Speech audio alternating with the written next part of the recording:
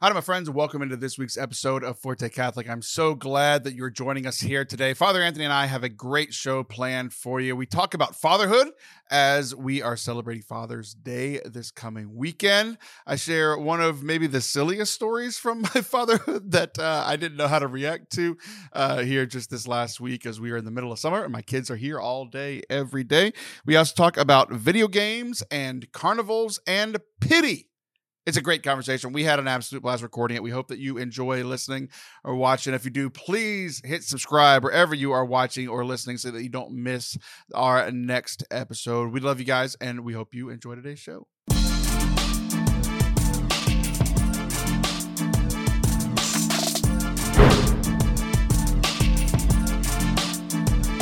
What's up? To Forte Catholic. I am Taylor Schroll. That is Father Anthony Sciarappa. What's up, buddy? Oh, nothing much. Just priest stuff mostly. Yeah, how's that going? It's going well. So this week, actually last 2 weeks, our chaplain is on vacation. He takes care of the hospitals. And I have a newfound appreciation for all that he does. Because like every day we've gone to like anoint people, then at the same time there've been like new people who have shown up with like emergency cases, so we've been running back, my pastor and I running back and forth from the hospital all week, so I'm a little bit sleepy. And when he gets back, I'm going to, one, give him a gift basket, and two, forbid him from ever leaving again. No vacation for you, good sir. No, but he does a great job. I knew he did a lot of work, but just now I feel the work he does. Right. Yeah. It's funny because one of the things that I was going to congratulate you on was that you made it through another late spring, early summer season of it hasn't been announced that you're being made a pastor anywhere. So yay. It's true. It's so good. I've heard nothing. So, pray to God, fingers crossed that I stick around here for a long time because it's a good place. That's great. Yeah, I just had a few of my other priest friends get moved or just find out the new assignments or that sort of thing. So one of them, these men's retreats that we're doing, there's a priest who helps us out at the ones in Louisiana. And I called him the other day because we had just planned 3 more retreats for this fall. And I was like, hey, could you help out? Because he's like 25 minutes from the house where we do the retreats at. So it's like, oh, nice. Yeah. I'm not saying it's easy for him to come, but it's easier for him to come than most other people because he's like right there, right? Sure. Young guy, super cool. And I called him. I was like, please tell me that you didn't get moved. And he's like, no, I didn't. Yeah. I'm like, yeah. He's like, younger guy, just been an associate for a while now. So very thankful whenever priests don't get moved, because I don't think I've told you our associate pastor is getting moved. The one that we love and who's on the show like 2 months ago. He's leaving like this week. Yeah. So we're all very sad, but I'm glad that you are sticking where you are. I'm surprised to hear that you've been busy, because that's been kind of the theme of the last few months that you've come on the show, is that you've been really busy. So typically our time to catch up is the podcast. But I don't know if my observance is true or not. But every time I look at my Xbox app, you are playing a video game. And I don't know if you have just like to the point where it was like 2:00 in the morning here the other day, which means it was like 3:00 in the morning. I'm hoping that you fell asleep and just left the game on and that you weren't playing at like 3 in the morning. It seems like you've been playing a lot of video games recently, which you haven't over the last few months. At least it seems that way. So I'm surprised to hear that you've been busy. Are you playing video games while in the hospital, like blessing people? No, it's been kind of like that's been what I've been doing with my downtime. And that one night, I think that was my day off. So I didn't have to wake up or anything. I just kind of got into a mode. Yeah. So I mean, it's been kind of both. I have been busy, or I've been running around more, but I've also spent the free time I have, I've been spending it playing video games. Yeah. Oh, good. That's good. I'm glad. We're going to be talking about video games here today because we're celebrating 2 things this week. One of my favorite things and one thing that no one ever really cares about. One of my favorite things being, this used to be the week of something called E3. Do you know what E3 is? Yeah, it's 3 electronics. Yeah, 3 electronics. Electronics. Location, but for video games. So it used to be this yearly video game conference, like at this time of the year. It was held in LA every year. Actually, when I went to go visit LA at the beginning of last year for a retreat, I actually got to go to like the location where they host E3 and stuff. But for years, E3 was kind of dying out because a lot of like these big video game publishers, like Microsoft with the Xbox, and PlayStation, or Sony with the PlayStation, all these other people were like, "This is costing us hundreds of thousands of dollars. We can go make our own and just kind of ride the same wave of like, this is video games week." So this is the week where like everybody announces all their new games and all their big updates for everything that they're doing over the next year or two. And COVID really like ultimately killed E3. So now it's just like a week where everybody still kind of agrees, like, hey, we're going to make our announcements this week. So a big part of my last week has been watching these conferences. They usually last about an hour to hour and a half or so. And it's announcing these new games, doing deep dives into these other games. And there's a lot of like big surprises of like, oh my gosh, they're making a Star Wars game. Oh my gosh, they're making a new Assassin's Creed. Oh my gosh, they're making, it's like all these things that I like have connections with, all these other games that I love. And I'm like, this is going to be exciting for the next few years because, you know, like many things, I have gotten excited about past years, and then I played the games and they were terrible. So I need something else to be excited about, you know? Hope springs anew. Exactly. So we're going to be talking about video games today, but we're also be talking about the holiday no one cares about, which is this coming Sunday, Father's Day. Wow. That's brutal, but you know, I think it's funny about the video game week though. It's like, it's just when like summer starts and like there's like, you know, spring into summer, and the video game companies are like, don't go outside. Look at the video games. Well, for here in Texas, it's actually really helpful. They're like, don't go outside. It's 115 degrees. Oh, yeah. If you go outside, you'll die. Yeah, that's okay. That's fair.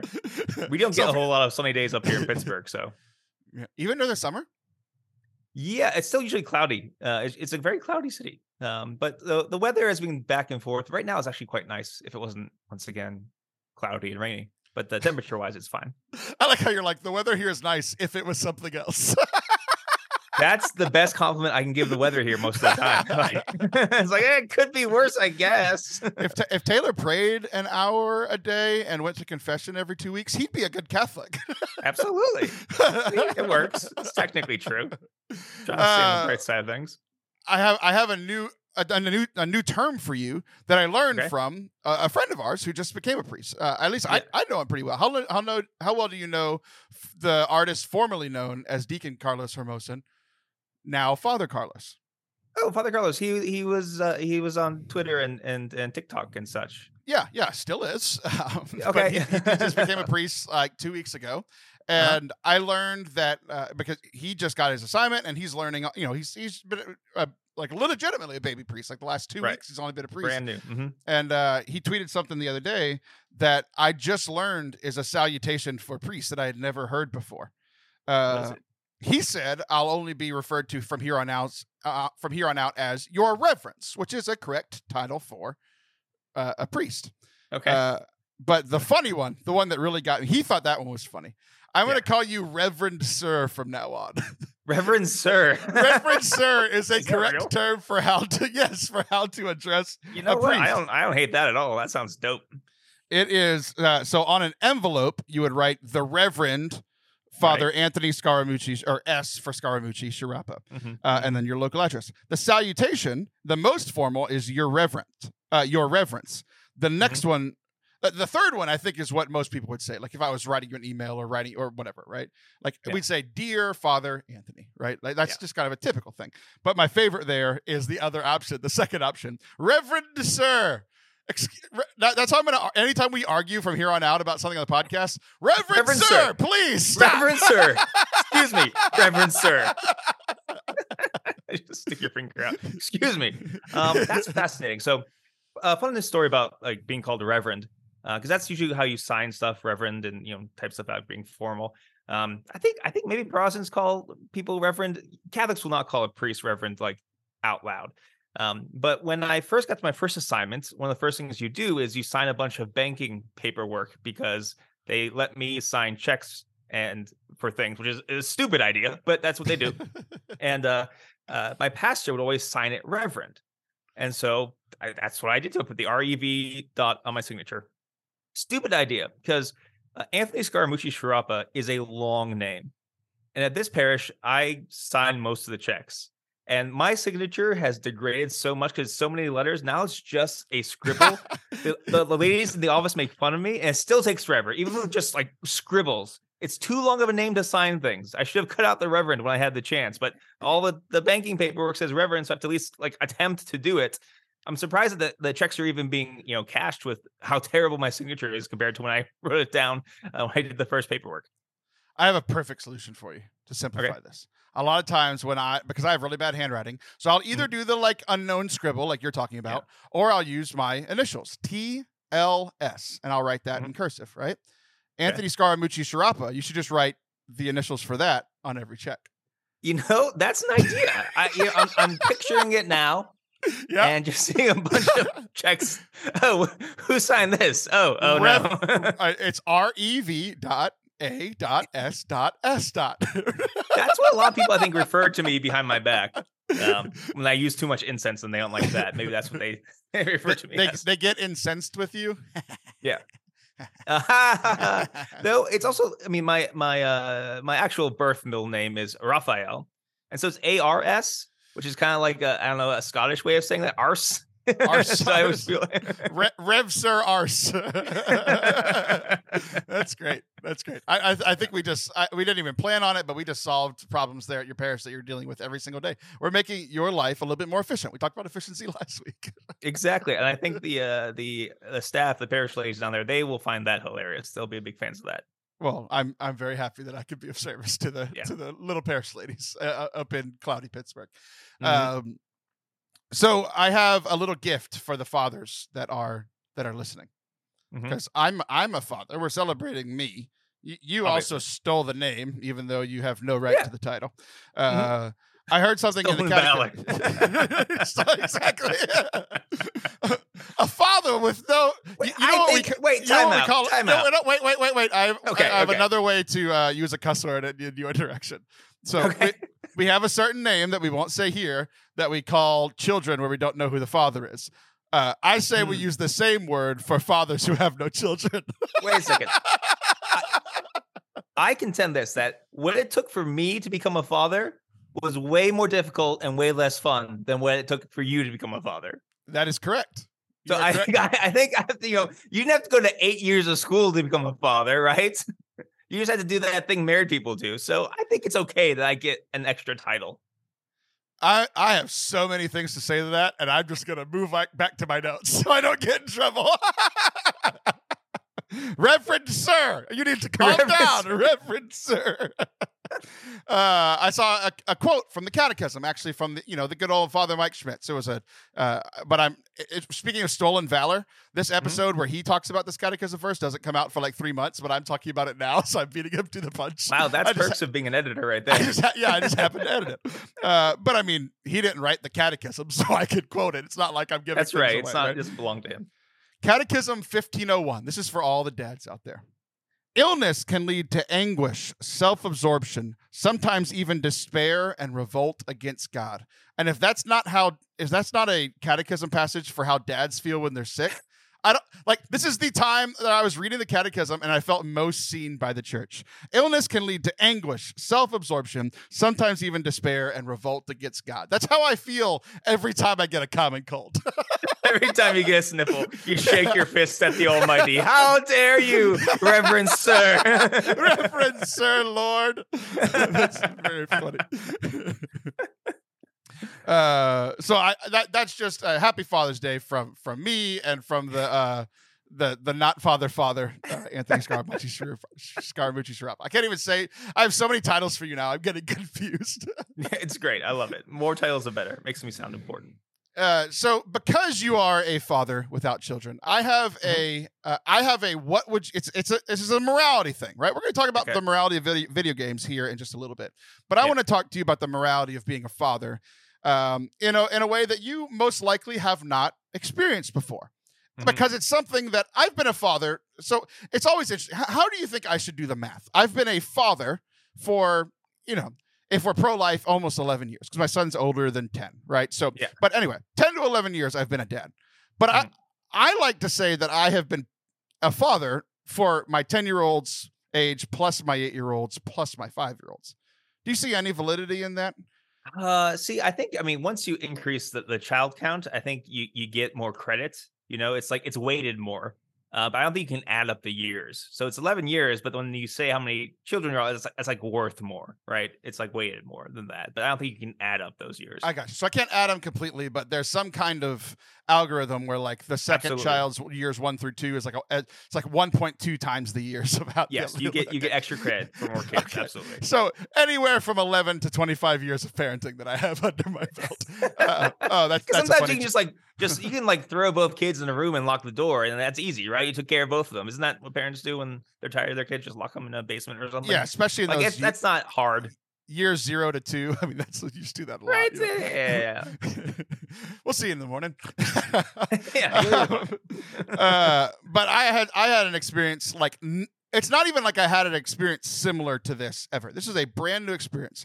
So we're gonna put you in the mind of a real father. Okay.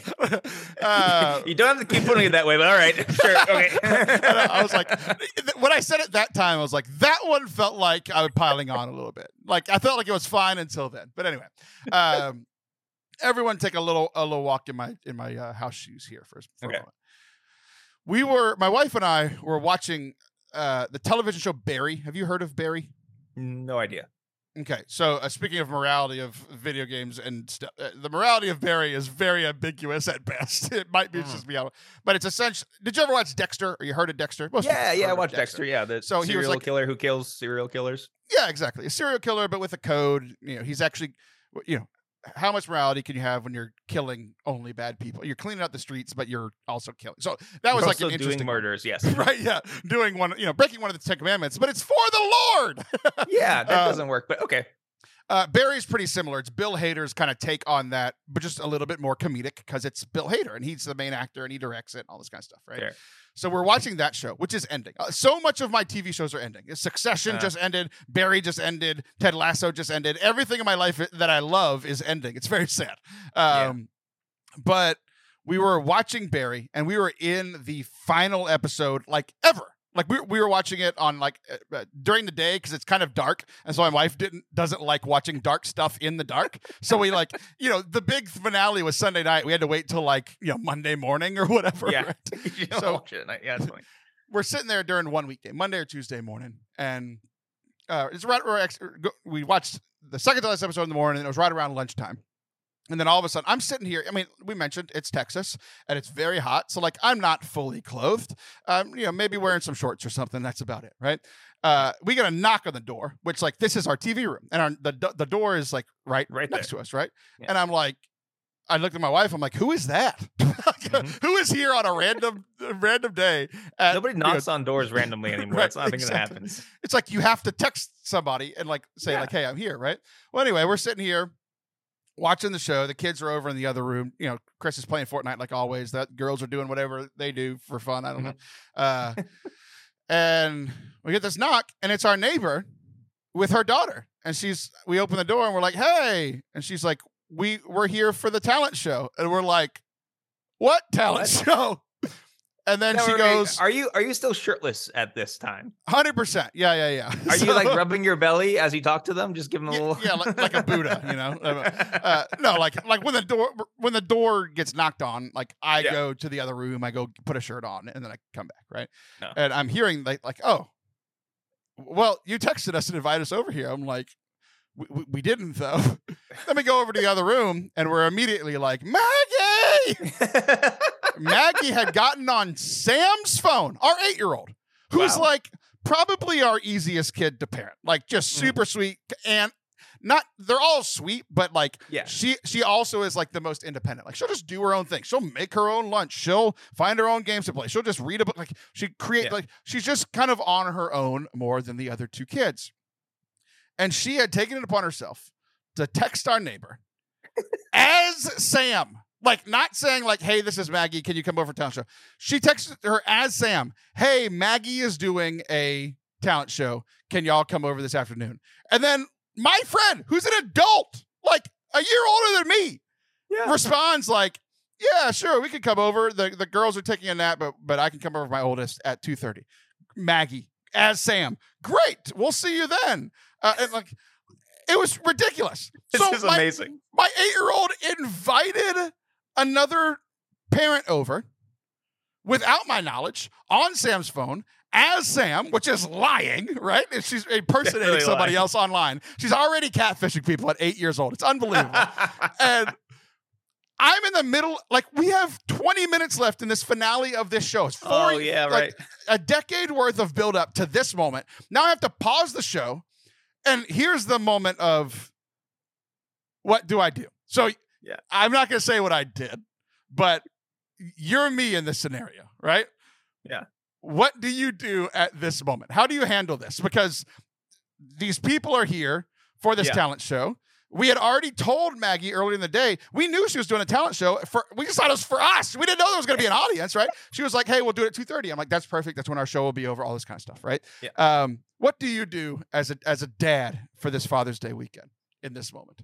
I mean, I'm just so impressed. I think it's time to go watch a talent show. Like, there'll be punishment later, but like, come on, all that effort. That's just, I'd be too impressed to be angry. I'm so baffled by the situation. It's like, all right, kid, let's see what you got. Let's see what talents you have, right? You already have the talent of like stealing a phone and impersonating your mom. Impressive for an 8-year-old. What else what is she going to do to top that? I'm too curious not to find out. And then later there's consequences, but also, what are you going to do? Like, kick out like the kid and the parent? I guess you could, but I think that's the least awkward thing to do is to go watch your 8-year-old's talent show. Maybe that's what I would do. Here was where my decision making. I'm not gonna say what I did yet, but here's where my decision making was, because Sam looks at me and she goes, "What are we gonna do?" Right. I take 15 seconds of silence. 15 seconds of silence where everyone is staring at me. My daughters are staring at me. Chris realized something was happening, paused Fortnite, came over here. He's watching. Oh my gosh. My wife is watching. My next door neighbor, who's one of my lifelong friends, her daughter is watching. And everyone's staring at me for the longest 15 seconds of my life. And I have to make a decision on what's going to happen. Because you did mention that kicking out my friend and her daughter is awkward, but we're close enough where it wouldn't have been like super awkward. Okay, yeah, you've been okay, yeah. But you also have to realize how angry I am at this moment. So watching a talent show in anger with my neighbors is also very awkward. Fair, very fair. As you like stare down your 8-year-old with right. So the 8-year-old, who I'm not mad at, but like the 6-year-old, 5-year-old is also going to be participating in it. So I don't want to like ruin it for her. I don't know. I'm screwed at this moment. And I don't know what the right thing to do. It's definitely a no-win. Yeah. So here's what I do. I think I ended up choosing both. Cooler heads prevailed, and I said, okay, y'all come on in. We set up for the talent show. They started playing like 2 or 3 songs where my 5-year-old is performing first, and she does like 2 or 3 songs, which that's like that's 10, a long minutes, time, right? Yeah. And she's like dancing and singing to like songs she only knows the chorus to, so the verses are like the most awkward thing in the world because we're all just staring at her, staring at us. And Maggie just won't make eye contact with us because she's terrified, right? And then finally, Felicity is done, and I'm like, okay, I think we're done with Felicity. Felicity, come here, and she's all excited. She comes and sits with me, right? And then Maggie starts, and she starts doing this song that's like not inappropriate. Like it's a song that we play in the house a lot, but not necessarily a song I want my daughter performing for the neighbors. It's not like inappropriate, but it's like pop song inappropriate. You know what I mean? Like it's not cursing. It's not like all about, but there's some innuendo stuff in there that maybe the kids understand, maybe they don't, but it's like super awkward to sit there. So she does that song, and I tell her halfway through, now I'm like, the anger is starting back. Cooler heads prevailed early. Angry heads reared their heads later. I told her to stop halfway through that song, pick a different song because it was awkward. Then she does her next song. And then I said, the song ends, and I finally just go, I think this is over now. Our neighbors leave. They're like, okay, whatever. That was fine. She thought it was hilarious, right? That Maggie, of course, her, right? I'm sitting there. I feel super awkward. Sam feels super awkward. Felicity's having the time of her life. Maggie has no idea because she's been building up to this day. Or to this moment all day. She's been practicing all day for this talent show. Like it was going to be this sweet moment, I thought, for the family, right? Of like, hey, Maggie and Felicity are preparing for this. It's the middle of summer. What are we going to do, right? Yeah. They prepare for the talent show all day. They perform it in the middle of the day. It would have been a great little thing. And then all of a sudden, she ruins it by inviting the neighbors and making me angry. So it was just, I felt very odd. Like, doing the right thing. I feel like the right thing at first, and then halfway through being like, this isn't who I am. I have to be angry. You were so close. You were so close to saving the moment. Couldn't quite do it. Yeah. So she got grounded. Her punishment was to go. She sleeps in the top bunk of the bunk beds. Her punishment was to go into her bunk beds with no books, which was like killer for her, and like no toys until our show was over. I came and watched the last 20, 25 minutes of Barry, and that was her punishment. There's a sense of justice in that somewhere, I think. Right, exactly. It was just so funny where I was like, neither of these options are good, so I'm going to choose both of them. Yes. Yeah. You kind of went halfway one, halfway the other. Mm-hmm. But that's going to be a story your family will remember forever, though. So there's that. Yeah. It's just so silly. So that is crazy. Crazy that she did that. That's amazing. Going through the texts later on it was just unbelievable. Like it was like a 5-text each person thread. Like this 8-year-old is texting a 34-year-old. I think she's 34. My friend for over a decade. And they have a full-on conversation, which might say something about the grammar that my wife used to text, but I'm not going to get into that here. Yeah, let's not touch that. So anyway, happy Father's Day, everybody. Was she aware? Like, did you talk to her afterwards? Was she aware of what she was doing? Like, did she know was she trying to be? I don't know. That's just odd. I mean, I was confused as to, like, I knew she did something wrong. I wasn't quite sure how to explain it. I was like, I think it's lying. You're posing as someone else. I was like, what am I going to do? Explain catfishing to her? Like, that doesn't make any sense at all. No, so I'm like, you're lying. Like, talking as somebody else and doing something without your parents' permission is lying. So that's fair enough. Yeah. So, you can't use your mom's phone to text her friends. That's illegal. Exactly. So sit in timeout, and I'm going to go watch Barry kill a bunch of people. Take that. You know? Mm-hmm. Impressive, though. I'm gotta say, I'm still impressed. Yeah, it's quite the scheme. It was unbelievable.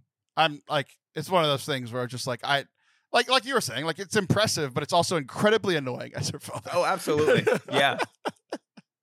So anyway, that's my Father's Day story. So it's a great one. Reverend Sir, I think we finished our first segment here. Whenever we come back, we're going to talk about the morality of video games. I just made a decision in a video game that I'm not sure if I'm allowed to be Catholic anymore. Don't go anywhere. We'll be right back. That's exciting. Our planning for this fall's 2 men's retreats and our first ever women's retreat is well underway. We're so excited that this is a new part of our ministry where we take 4 days, Thursday through Sunday, and it's like half retreat and half spending time with respectively either other Catholic men or Catholic women at the men's and women's retreats. People have really been enjoying them. I think we've done 3 or 4 of these men's retreats already, and they've been great. We are hosting all of the ones this fall in a small little town in southern Louisiana. If you're interested in being a part of it, let us know and I can give you some more details. We are starting to branch out to like other people that we know might enjoy this, like listeners of the show. So we hope that some of you can make it down to southern Louisiana for a weekend this fall and come on a retreat with us. It's a very Forte Catholic in style. It's about half prayer and faith stuff and half hanging out, playing games, having a few drinks and that sort of thing. So if you want more information, just shoot me an email, taylor@fortecatholic.com, or hit us up on any of our social medias. We're really looking forward to these retreats and hope that some of you can join us. Welcome back to Forte Catholic. I am Taylor Stroll. That is Reverend Sir blank from that last segment. Have you ever played the video game Assassin's Creed? Oh yes, I've played a few of them, handful of them, I think. Yeah, there's a lot of them, right? So there's so many. Yeah, I literally like right before we hit record on this, it's actually pretty. I mean, it's always nice whenever we can find a time to record, but like we scheduled this recording in the middle of me watching one of these video game conferences. Like, I actually paused the conference to talk to you, so you should feel very special. I feel very special. But they were actually announcing the new Assassin's Creed, and like for whatever reason, a lot of video games that I've been trying just haven't really been like getting their claws into me. Like they haven't really been sticking. Like I've been playing for like an hour or two, and then I like move on, which is like weird for me because I'm such a completionist. Where I'm like, I play a game, I'm going to finish it, even whether it's a 10 out of 10 game or a 5 out of 10. I just have to beat it because I started it, right? Mm-hmm. But for whatever reason, over the last month or so, nothing has really gotten its claws into me. But I was like, okay, I finally sat back and said, what am I excited? Like, what am I looking forward to playing?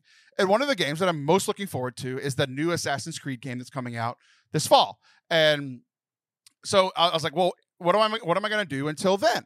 Well, it's like, well, I played Assassin's Creed 1, which came out in like 2007 wow, that's a tough or one 8. to replay. Yeah, it's like really, really, really old. So I replayed that one a few years ago.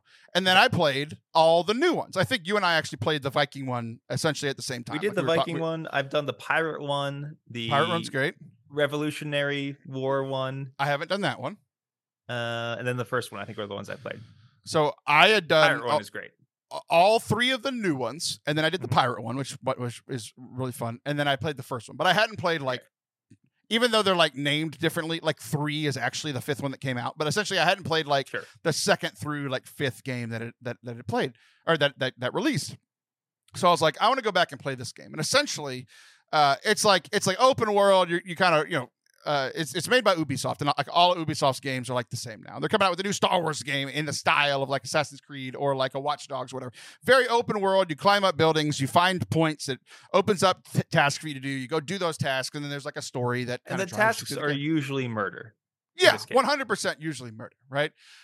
So when I played the first game, like you mentioned, it's old. Now I'm playing the second game, and it's one of those things where I was like, I'm enjoying the story, but it's old enough that it's like I may or may not be cursing at my TV because like old games control very different than modern games. Yes. To where like I am right here and I'm on this building and I think I'm going to jump to that building that's 5 feet away. Mm-hmm. And I do what I think is going to do that. And instead he jumps completely to the right and down a 280-foot chasm and dies. And I just lost like 15 minutes of playtime because there's no automatic saves. Like it makes me so angry. That's the worst when you're playing a cool character with all these skills and you do something dumb. That's why it was so tough for me to play that Batman game. Eventually I'll come back to it. Because like the idea of Batman in my head, he's super cool. And like I'm getting punched by a bunch of thugs and like dancing around awkwardly. I can't stand it when a cool character doesn't do cool things because you're bad at the game. It drives me nuts. Yeah. It's very, very, very frustrating. I was like to the point where I'm like, this guy's a master assassin. I'm 6'2" with 280 pounds. I could have made that jump. You know what I mean? Like it's just very annoying. I was like, I can't do 98% of the stuff he can do in these games, but I could have done that. And he decided to jump the other way. Right. Mm-hmm. So there's some frustration, but there's also like one of those things is like, if I'm ever going to play these through, and it's kind of what I wanted to play. So for the most part, I'm enjoying the experience. But one of the things that was revolutionary in this game, which is ironic because the next game's about the American Revolution, but not this one. Revolutionary in this game was like that you had like a home base that you could build up. Like almost every game kind of has that now, but we're talking like 2009, 2010. So you essentially you're this guy and you're an assassin. You're in this order where your job is to like kill the really, really bad and corrupt people so that people can live free. Essentially, it's like the bad guys are like the Illuminati or whatever, right? It's not actually what they are, but it's like the most like quote unquote real life comp we have, right? Like, or at least most common thing. But there's some issues, like you mentioned one, there's some murder. There's some other issues about who we're actually fighting against. But this all I want to start with where this all culminated for me, where it had me second guessing everything I've ever done in a video game ever. I was doing the like base building part. So you become an assassin, you realize that your dad was a secret assassin and he dies, and you're taking up like his mantle or whatever. Mm-hmm. So then, but you don't know what to do. You know how to run away at the beginning of the game, and that's about it. But then you learn that your uncle is also one of these highly trained assassins that's like essentially like a Batman, right? Like they're fighting crime. Mm-hmm. Yeah, exactly. So Uncle's training you, and Uncle has this like very he lives in like the famous family house, right? Where it's this huge mansion, and we're talking like I think it's like the 1100s, and it's all in Italy, like these beautiful landscapes, and they live at the top of this hill. I mean, and it's just an absolute mansion, especially for that time. But he didn't have a ton of money, so it was a little bit run down. So you come into town, and the more like contracts you do, the more money you get, and the more things that you can build up, right? Well, the way that I play video games is I do like every side mission that I can before I move forward on the main story, and this is clearly part of the main story, right? The only way to do it. So at this point, I think you're like, if you just did the main story, you'd arrive at this place with like $3,000 with florins or florentines, whatever they called money back then, right? Whatever Italian money was back then. Right. That 300 pasta noodles. Right. I have 5 tomatoes. I can buy a whole house. That makes like throwing tomatoes at somebody at the play. Like you just threw like a fifth of a house at them, you know? But I had a ton of money by this point, right? So it says like, oh, here's your base, and you can build it up. And the more things that you like build up, it's not just like the house, but it's also like the little town that's like, it's all like, it's your little fiefdom, right? Your little hamlet, right?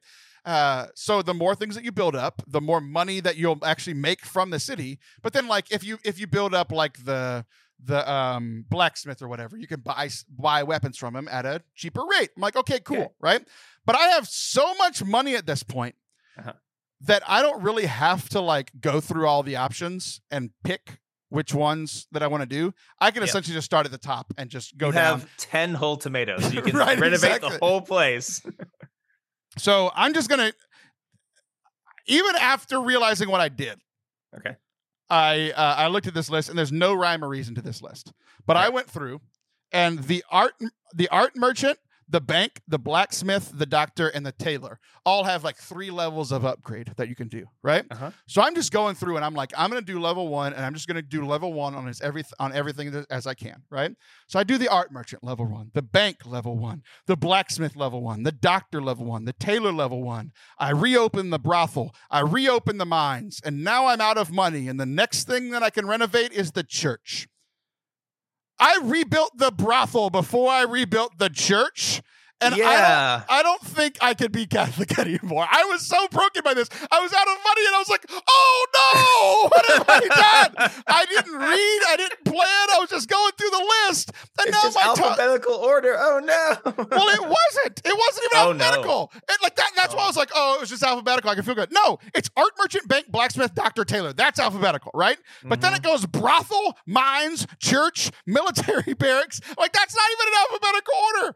So now my town, my little hamlet, I spent all this money to renovate the brothel, and they have nowhere to go to confession after. No. What have I done? No. You've built a church of the flesh, a den of sin. I have. And you've damned the souls of your little video game NPCs to probably eternal hell, let's be honest. Yeah. For the record, you said you're upgrading the tailor. You're already tailor level 3 to me, buddy. Oh, thank you. You're already you're fully upgraded. That's very kind of you. I know. I didn't expect this random kindness in the midst of this conversation. Yeah, that's I thought you were gonna do something, because the thing with the Assassin's Creed games, because I played them enough, and they are like pretty anti-Catholic in like their philosophy, go deep enough to it, which is why I have found it fascinating, because I like to figure out what the world thinks of the Catholic Church, because a lot of it's built around like this is freedom and chaos versus order and slavery. And a lot of times, not every member of the Catholic Church is a part of this order, but like a lot of them are. Like all the big shots are. I thought you were gonna go somewhere with that.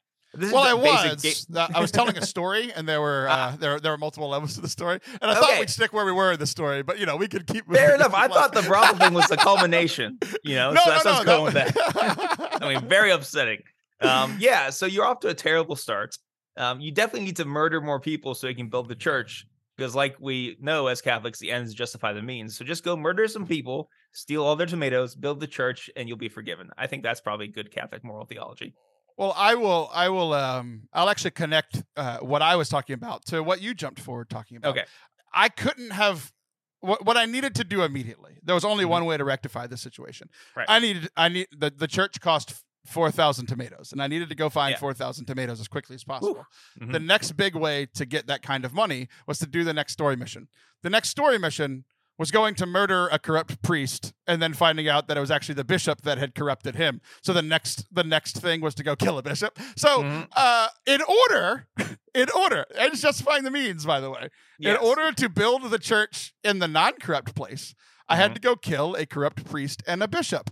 So I'm just digging myself an even bigger hole as I'm trying to do the right thing of going back on this brothel before the church thing. The sad thing is, I think there's a lot of Catholics out there who'd be like, I see no problem with that. There's plenty of bishops who would like to be gone, right? Isn't that like? But that's not okay. It's not okay, even though it's okay to be upset, but you can't go around murdering people. Yeah. That's a tricky situation as far as that's when it comes to stuff like that in video games. Is when I kind of detach from it and look at it more of a study of how the world views the church and morality and things.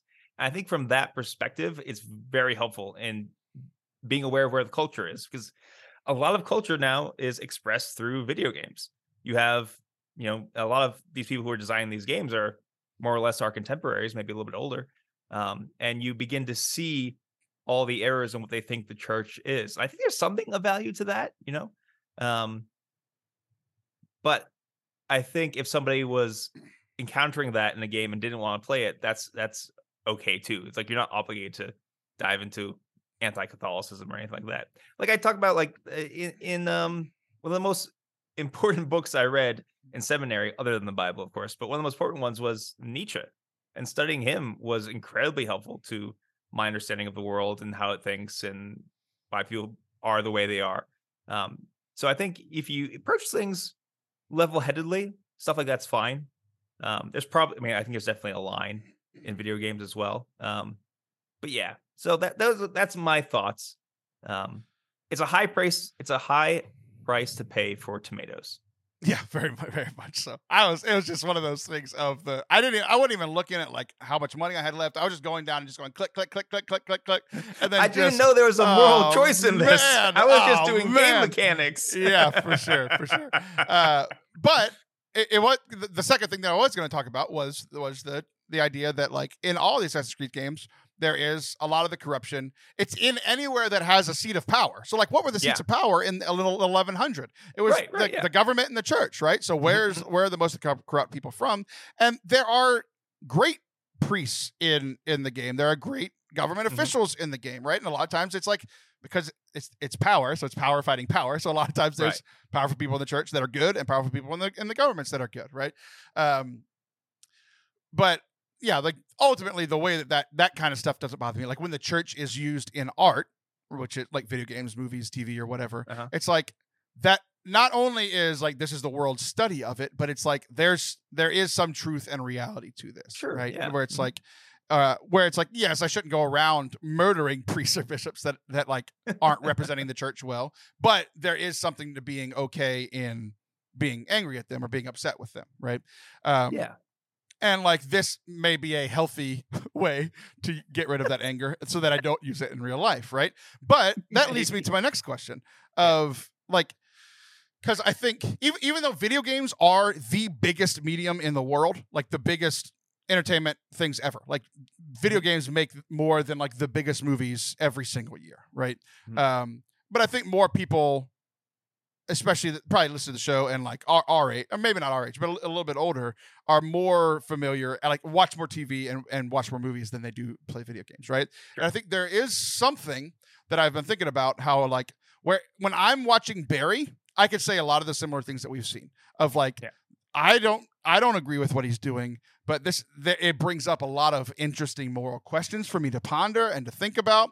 Seeing this kind of badness like helps me to see the light a little bit more. It helps me to see the good characters a little bit better.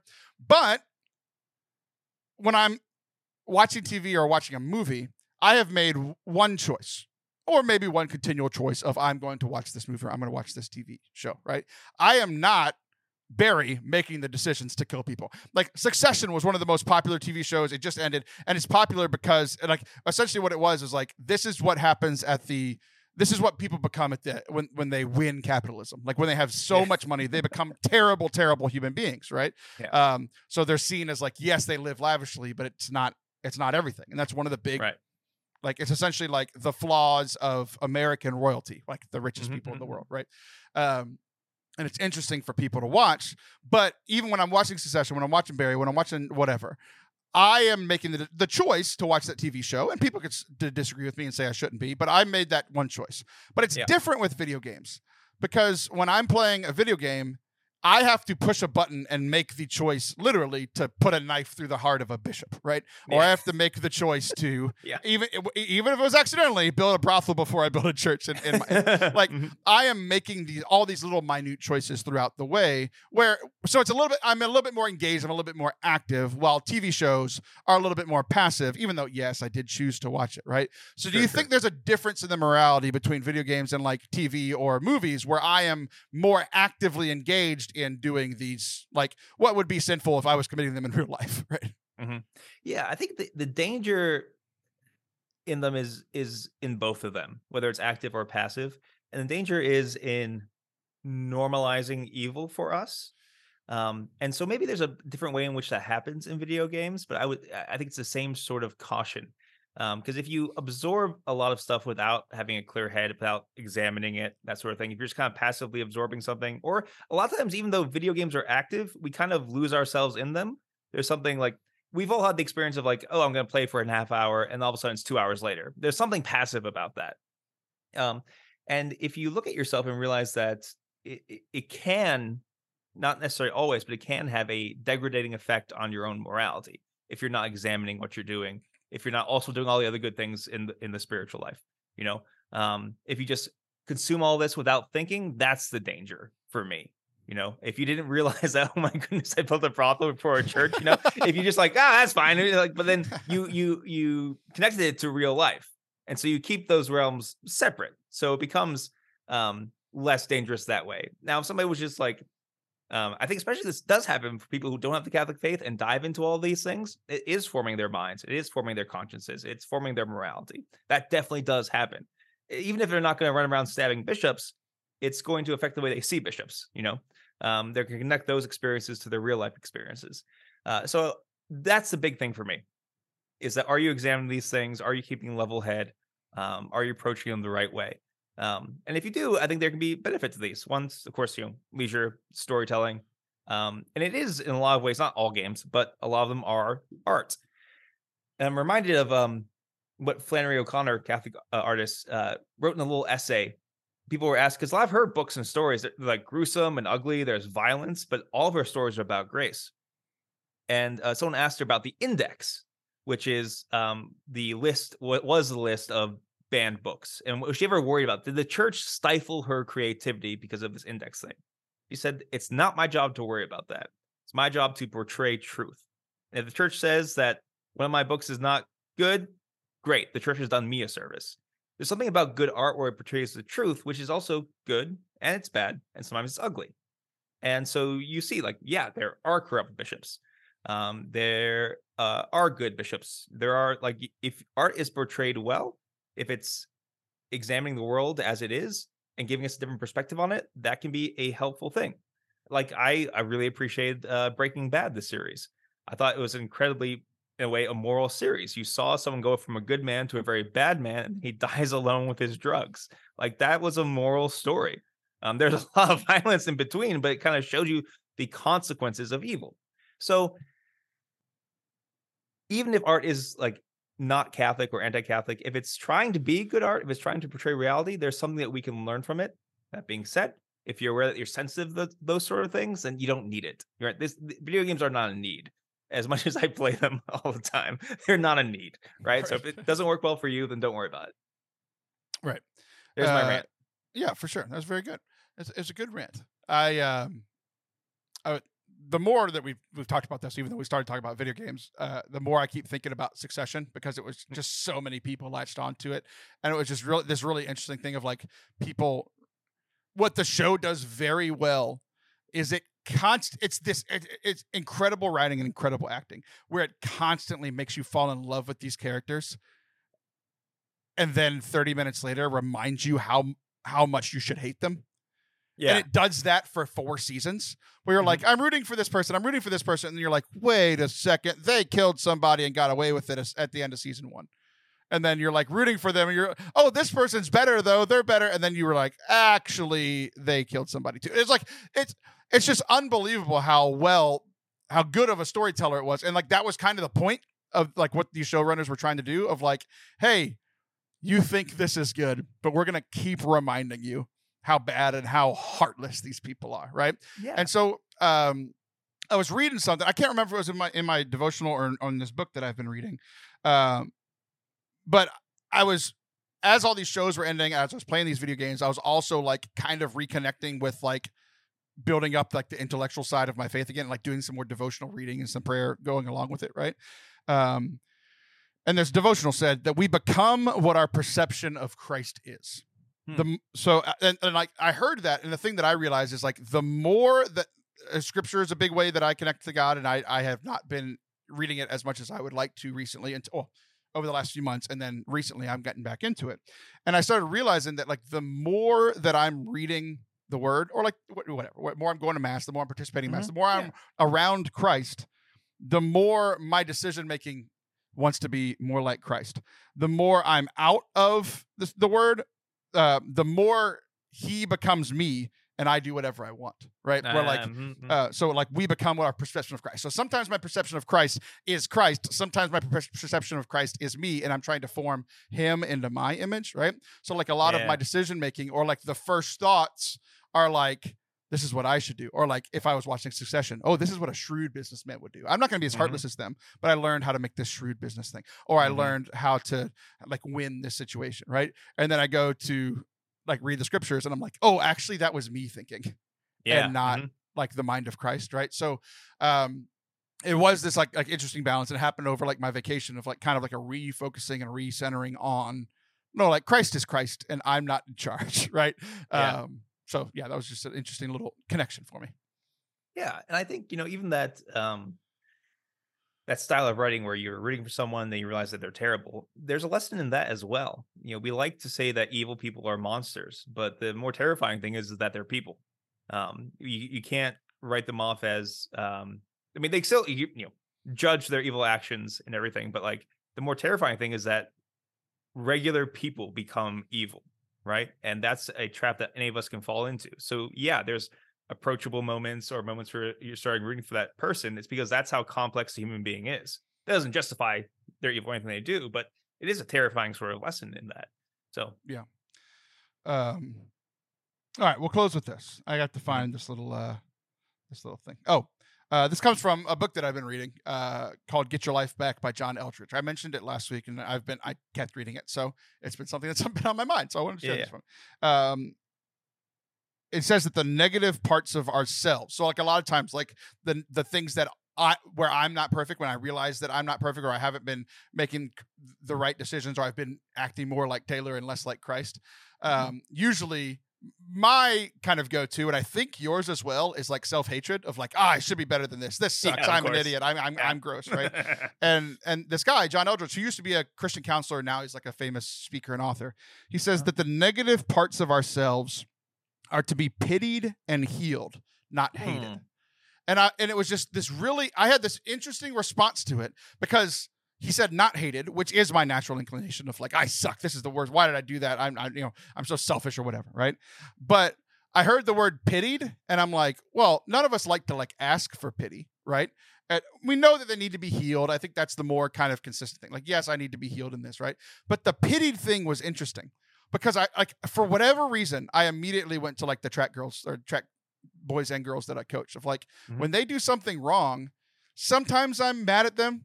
But for the most part, I'm like, it's like a form of pity. It's like, I know that you're better than this, and I actually want what's best for you, right? And how often I do that for other people, and yet I don't do it for myself, right? So it's just this interesting thing of like the negative things in me, I need to pity them and seek healing, not be angry at them, because that's actually going to help me move forward and grow. Yeah, that's great, because it's being merciful to yourself. Pity is a difficult word, because sometimes it implies a I want to say condensation. That's not the word I'm looking for. Condemnation. Condemnation. I am condensating right now because it's so hot. You heard me say condescension. Condescending. Condescending. It sounds condescending. Thank you. Yeah. Jeez. I'm good at words. I do them all day. It's my job as a priest. It sounds like that, but that's so remove that from it. But it's absolutely true. It's a merciful view towards yourself, and that's the way the Father views us. He doesn't hate us for our sins. He has mercy on us. It's part of that, like seeing that something bad has happened to his child and he wants to heal that thing. And that's something that I preach about all the time. But like you said, it's very hard to do for ourselves. We'd rather enact justice upon ourselves than have mercy upon ourselves. But the more and more you're able to do that, that's really the only way forward, is to have mercy on yourself and let yourself go to healing, thinking spiritual, letting Christ heal you, right? Right. And because if you make yourself your own enemy, you're not going to go anywhere. So often in spiritual direction, I tell people, be merciful to yourself, be patient with yourself. Like, God doesn't want you to punch yourself in the face all the time. And I say that because I know that's exactly what I do all the time. Hopefully a little bit less than I did in the past, but still, right. I like that a lot. That's really good advice. Yeah. It's been really helpful for me because so if you're listening to this and you've been like away from your prayer life, or you've been away from mass, you've been away from confession, and you've been feeling some of that like self-hatred, have a little pity for yourself, have a little bit of mercy for yourself. Maybe even did something like build a brothel instead of a church. Like, there's always love and no condemnation in the Father. But there's a lot of condensation on me. So we're going to take a quick little break and we'll come back. We're going to keep talking about some of the things that John Eldredge said in his book, Get Your Life Back, that I've been reading, and we're going to ponder together. Don't go anywhere. If you're a fan of the work that we are doing here at the podcast and with all of our events and all of the other videos and all the production stuff that we are doing, we could use your help. We are a Catholic nonprofit. Everything that we do is because of generous supporters like you. That rhymed.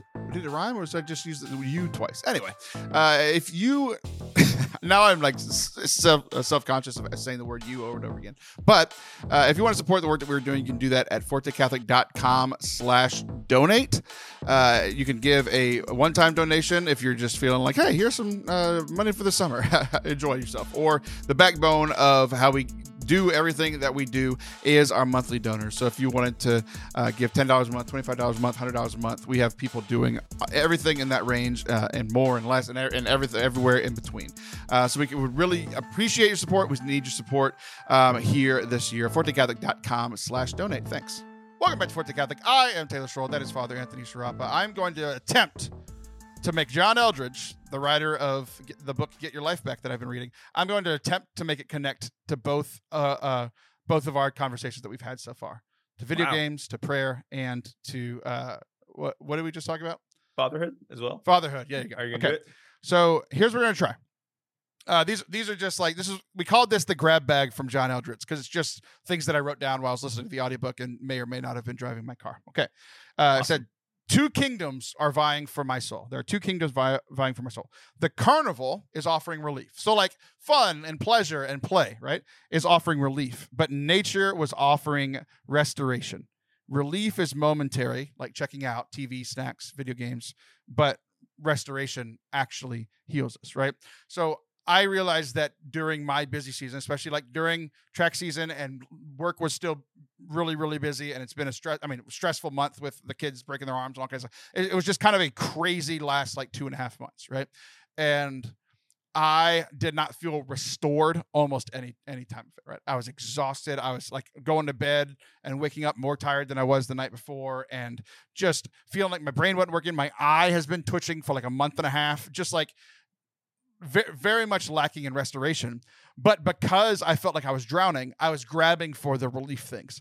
I was grabbing for DoorDash. I was grabbing for video games. I was grabbing for watching TV. I actually went back and like I was eating a lot of comfort food, and I was doing something that I very rarely do, which I knew meant something was up, but I was like rewatching stuff. I went back and rewatched The Office, and I went back and rewatched Superstore, and now I'm almost done with my rewatch of Brooklyn Nine-Nine. These like shows that I know have brought me joy and happiness in the past because like I needed like the relief, right? And it was one of those things that's like I needed it, but at the same time, it wasn't like restoring me like a break, which like I was reading this book while on vacation, which like was restoring. Like I mentioned last week, it took me like a couple of days to get into the vacation. It took me a while to slow down, to start sleeping better, to start eating better, like, and then like connecting with God, slowing down my life, like all that kind of stuff took a while, and it was restoring. But it was like this weird thing where it's like I look back at the last 2.5 months and I'm like trying to look at myself with some mercy and being like, I really didn't have time to do anything restorative. I really only had time to do I didn't have time to eat a full meal. I needed to eat a snack, right? Yeah. So what do you think about that idea of the rest versus the restorative? Yeah, I think on a natural level, it's right on. I think because he even uses the term nature to describe the restorative part. The carnival, I think, works for both spiritual and natural. So a lot of times our quote unquote relaxing or our quote unquote leisure isn't a turning towards redemption or turning towards restoration. It's a turning away from the things that make us sad, right? The video games, the food, it's kind of like flooding our senses so that we forget the bad stuff for a moment. Not just forget the bad stuff, but there is pleasure in doing those things. So it's a quick kind of fix for that. But the underlying tiredness is going to remain. And yeah, you may not have time in those hectic moments to have a good meal or to cook for yourself or to get a full night's sleep. We have those seasons in our lives, whether they be a few days or sometimes much, much longer. And those natural things are good for your human person to do. And it's important to try to make time for those. And those things can be restoring, spending time with family, all that good stuff. But I think to add a spiritual level to it, there's always time to be restored in Christ. There is always time for prayer. A lot of times we just fill it up with the carnival. I'm speaking this. Like, this is basically my description of at the beginning of the show. You know, I've been very busy in a lot of ways. I've been running to the carnival right afterwards and not as much to prayer. And it keeps you in a state of constantly being tired. You know, that's a lot of reasons why I feel tired right now.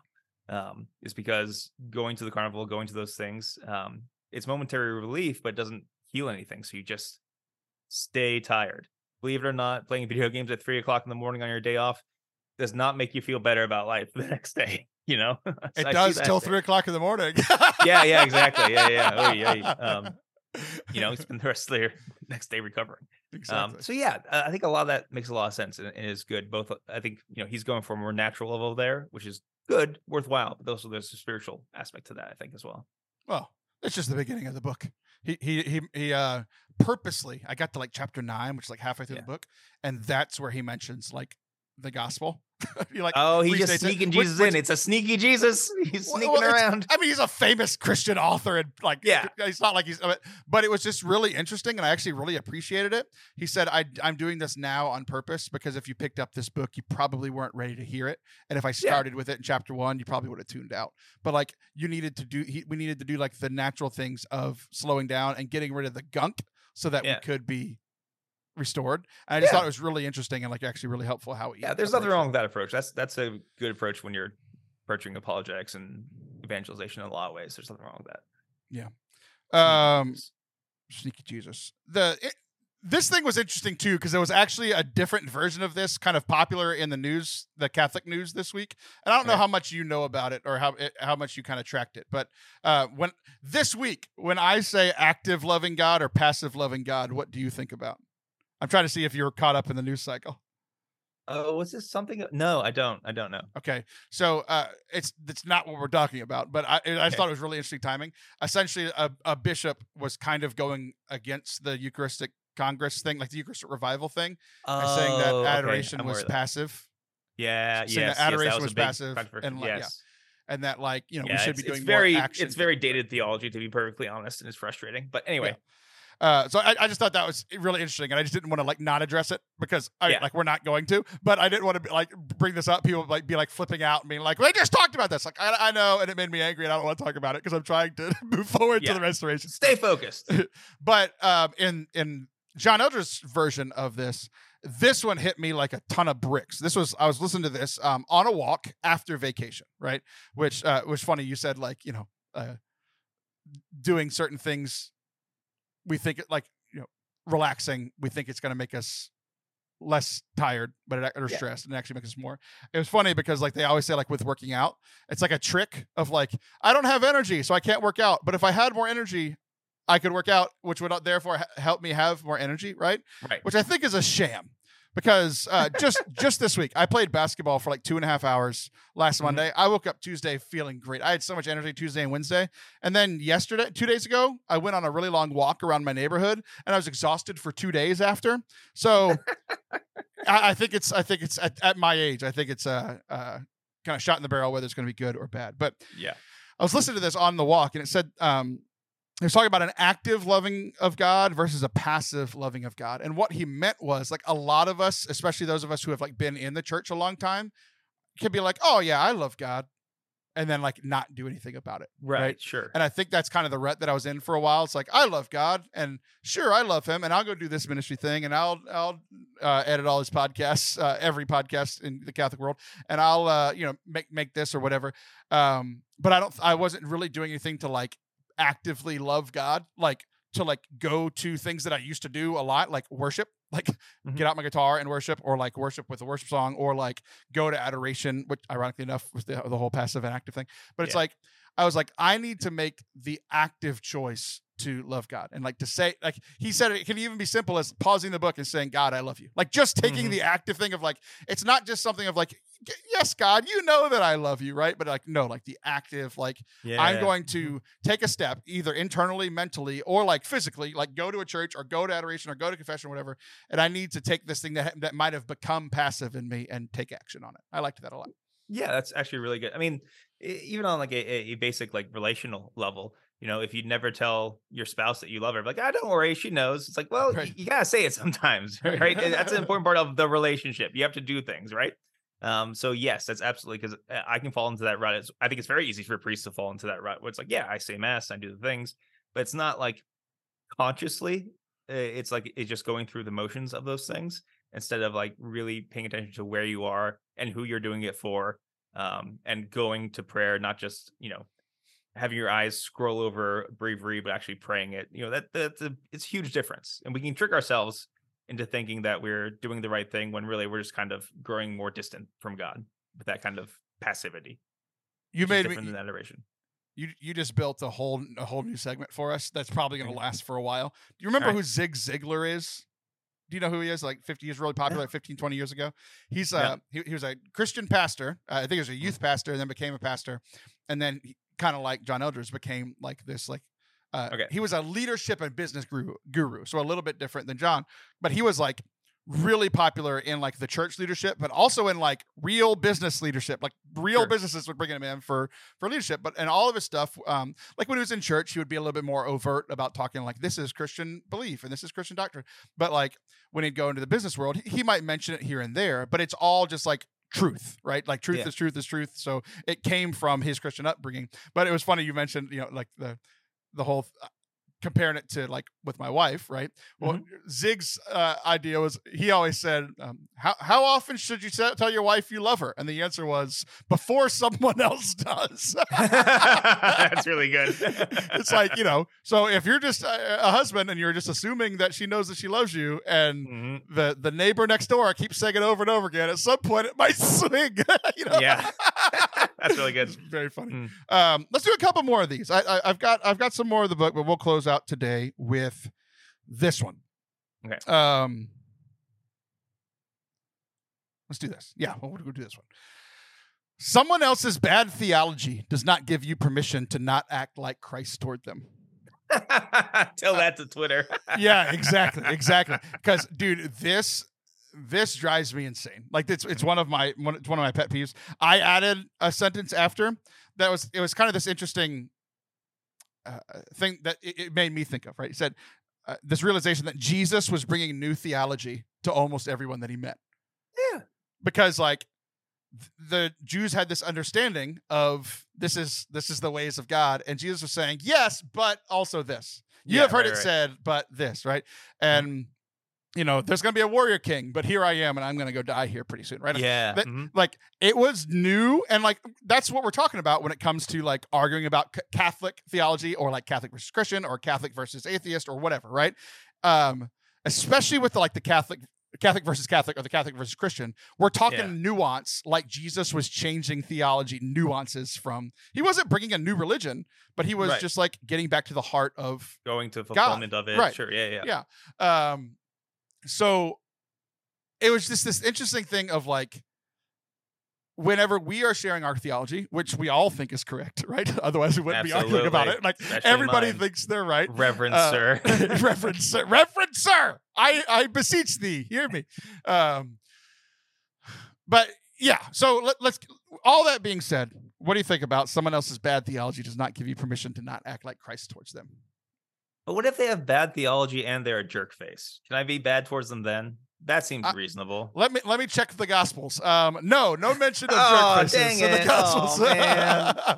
Yeah, no, that's a tough thing. And it's also sometimes you'll miss out people's bad theology. Sometimes it's also just ignorance, and we start lashing out at them, and they just don't know. They're not even. But even if they're proposing bad theology, it's like it is still our job to love them, and correction can and should come. But if it's not coming from a loving place, then it's not going to work, because truth and love can never be separated, because both truth and love are Jesus Christ. And how dare any of us try to split up the body of Christ by saying something true but without love, or trying to say something loving without truth? You can't do it. So it's yeah, no, I agree with that's a great sentiment. It's not even a sentiment, it's a good principle to have. And especially if you're very online, it's something we should live by for us who are very online. Yeah. What you just said made me think, because it was interesting. I was already making a connection in my mind, and then you made a different one. You made like we can't separate Christ, like we can't cut Christ in half, right? Yeah. But I was already thinking about like what is Christ is love personified. I was thinking about the greatest commandment, right? And I never really connected it to this, right? Like to where I think a lot of times we always have to be doing both parts of the great commandment. Yeah. Love God and love neighbor. So I can't be unloving to my neighbor, uncharitable to them, because I'm trying to defend my God. Right. And I can't be unloving to God and do whatever I want to or with my neighbor, right? We always have to be doing both of those things. And I think as Christians, maybe for the most part, I think a lot of us err on the side of like, I'm going to love God and screw my neighbor or whatever. And destroy my neighbor, crush him exactly. under my heel. But yeah, I mean, that's great. I mean, Jesus himself does this very explicitly. When he's asked what's the greatest commandment, he gives the first two. That's how linked they are. When Christ says, what's the greatest commandment? To love God. And the second is like it. Like he's not asked for the first two. He's asked for the first one, but he makes sure to say both, because they're both essential. And I think it's somewhere in the letter of John, like you cannot hate God. You cannot hate your neighbor and love God. You're a liar if you do. Yeah. Which is tough news for us, because man, it's way easier to hate people, Right. Yeah, it's really like, it can be so much fun to dunk on people online. Oh my goodness. Winning arguments. Sweet nectar. But you have to let go of that stuff and actually face the cross in love for this other person. Face the cross, use the block. That's how I survive online. Yes, sometimes blocking is fine too. Yeah. All right. Well, that's our show. I've got more on. I'm really enjoying this book. We'll probably finish up my my thoughts on his book, as I probably have like an hour and a half left on the audiobook. I'll probably finish it before record next week. But you just unlocked something for me. I have like entire pages. You thought the text I sent you about today's show was long. I have Zig Ziglar notes that go like pages and pages and pages and pages of these little axioms. And I think it'll be a really fun thing for us to do here. You just invented a whole new segment for us. Thank you. And I don't have to plan for segments for the rest of the summer. There we go. It's a win for both of us. It really is. Well, that's our show for the day. Next week, I think Allison's going to be back. I think we're going to be talking about her trip to Greece and walking in the footsteps of St. Paul. We all know how she feels about St. Paul, so we're going to ask if she's changed her mind on that at all. But for now, this is a very fun show. Thank you, Father Anthony. My pleasure. Reverend Sir Ass, it's been a pleasure. I'm Taylor Schroll. That's Reverend Sir's Father Anthony Sciarappa Scaramucci, who's going to go sign some checks, hopefully in some new ways. I'll be back next week. He'll be back in a month. See ya. That was awesome. Yeah, that was fun.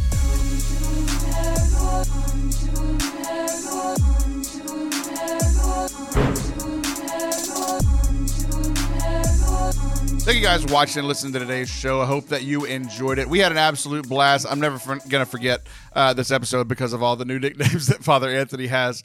So yeah, if you did enjoy it, again, please hit that subscribe button. It really does help us out. If you're listening on audio, please leave a review, especially if you're listening in Apple Podcasts. We haven't gotten a new review in quite some time, and that just helps other people to find the show.